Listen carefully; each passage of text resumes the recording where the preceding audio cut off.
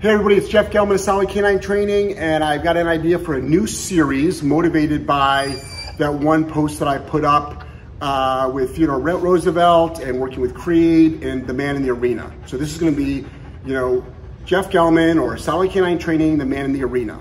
And it pretty much boils down to what would you do?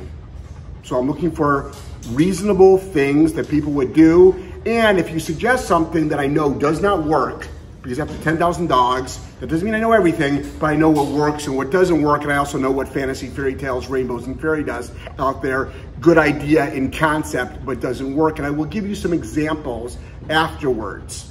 So, this is Dexter. Dexter, come here, sweetheart, is 8 months old. Standing on his back legs, he's taller than me. He's a Malinois. He uses his mouth. That's why he is here. Okay? He has no problem using his mouth inappropriately on humans. You'll see he's got a little bit of a muzzle rash right there because at home he does wear a muzzle a lot.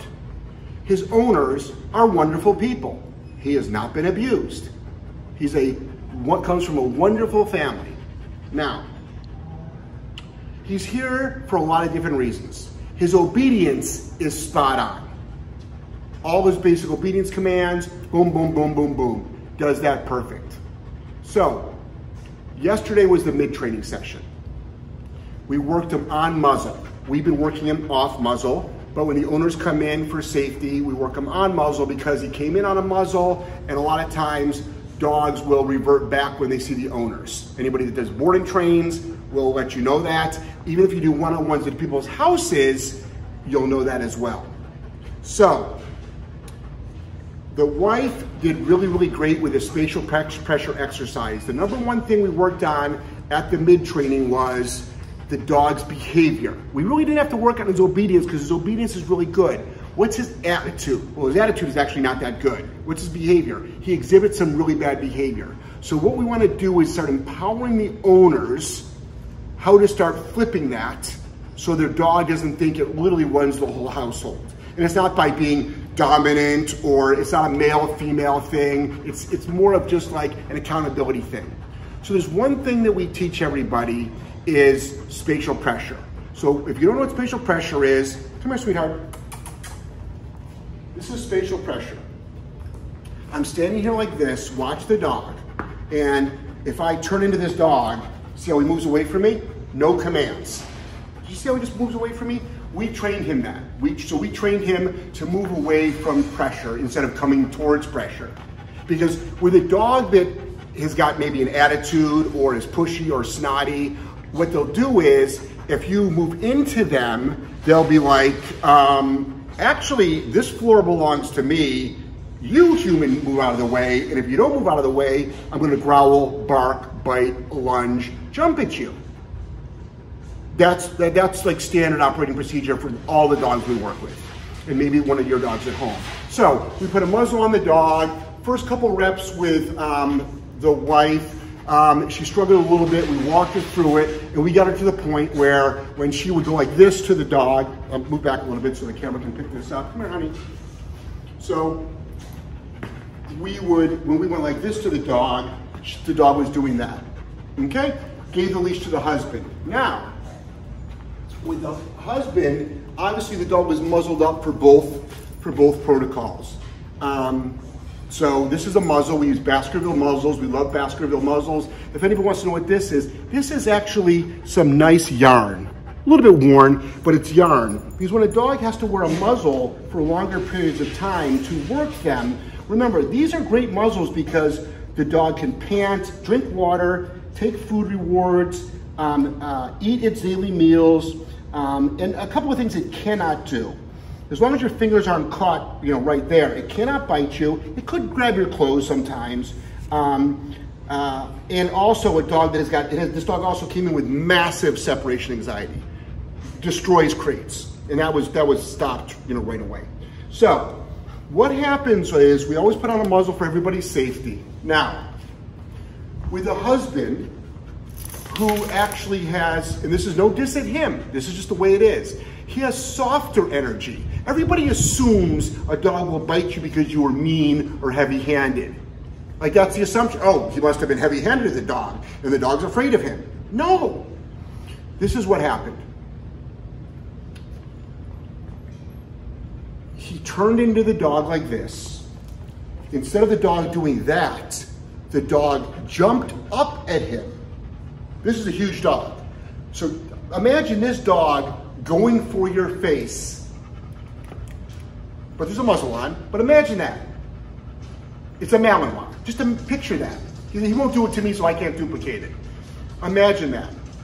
So what we did was he was able to push the dog off of him. So dog's coming up at him. He pushes the dog off of him. Now the dog is, say, that far away. Then the dog flew through the air into the man's groin area. He buckled over in pain. We actually sent for one of Angelo's plastic plates to shove down his pants because the dog ended up doing it 3 to 4 times. Now, literally intentionally, muzzle punched him in the groin. Very uncomfortable. So, I try to make some, and you can make space for a lot of different reasons. But that's what I'm looking for. So you can create space. Because if you can't do this with your dog, like this, okay? I'm getting dizzy, I have to stop. So if you can't do that with your dog, what happens is you end up running into the dog. And the dog looks at that as confrontation. With a dog like this, when a dog looks like something's confrontation, what does it do? It uses its mouth to push you away from it. Dogs deal with pressure in a bunch of different ways. So this dog goes, oh, I'm moving out of your way. I'm gonna lunge for you.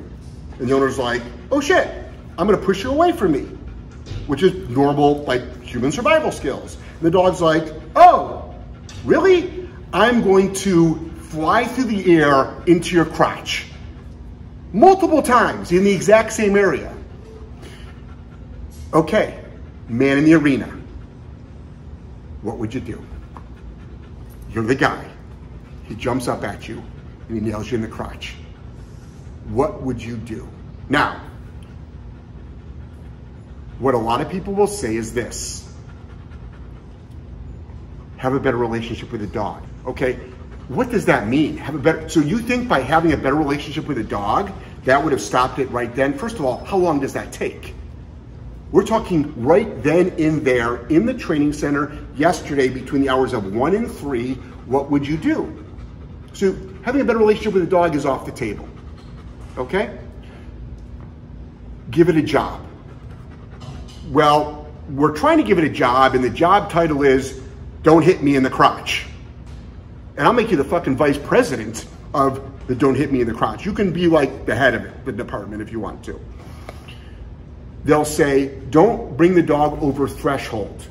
So me holding this leash and going like this, literally at that speed, nice and calm, is bringing the dog over threshold? Because if I went like this, the dog would lunge at my face. That's not over threshold. Like, what else am I supposed to do? We should be able to do these things with our dogs.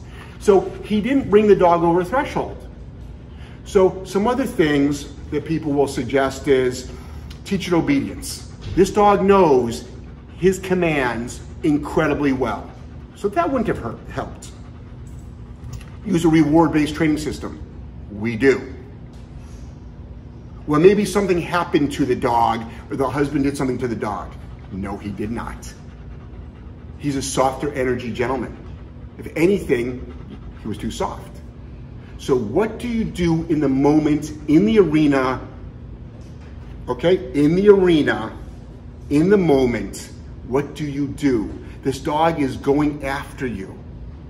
What do you do? These are the dogs we work with.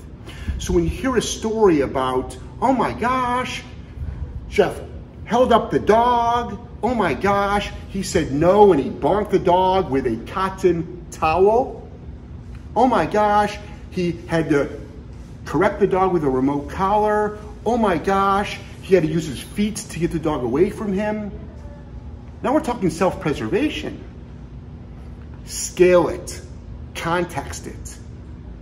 Think about these things. So let's think, what would you do? I need to know what you would do. This is more to bring awareness to our industry. This is more to bring awareness to the people, not just me, but other colleagues who work with these dogs, that these dogs can be very challenging. And this guy right here can be very dangerous. Oh, well then put him down. That's not an answer either. So I should kill the dog instead of coming up with a solution to keep this 8-month-old dog alive for 10 more years. No, that's not acceptable, because there's nothing wrong with the dog other than bad behavior. He should be with another owner. Who? Who's lining up for high drive mals? Who? Oh, he shouldn't be in that home.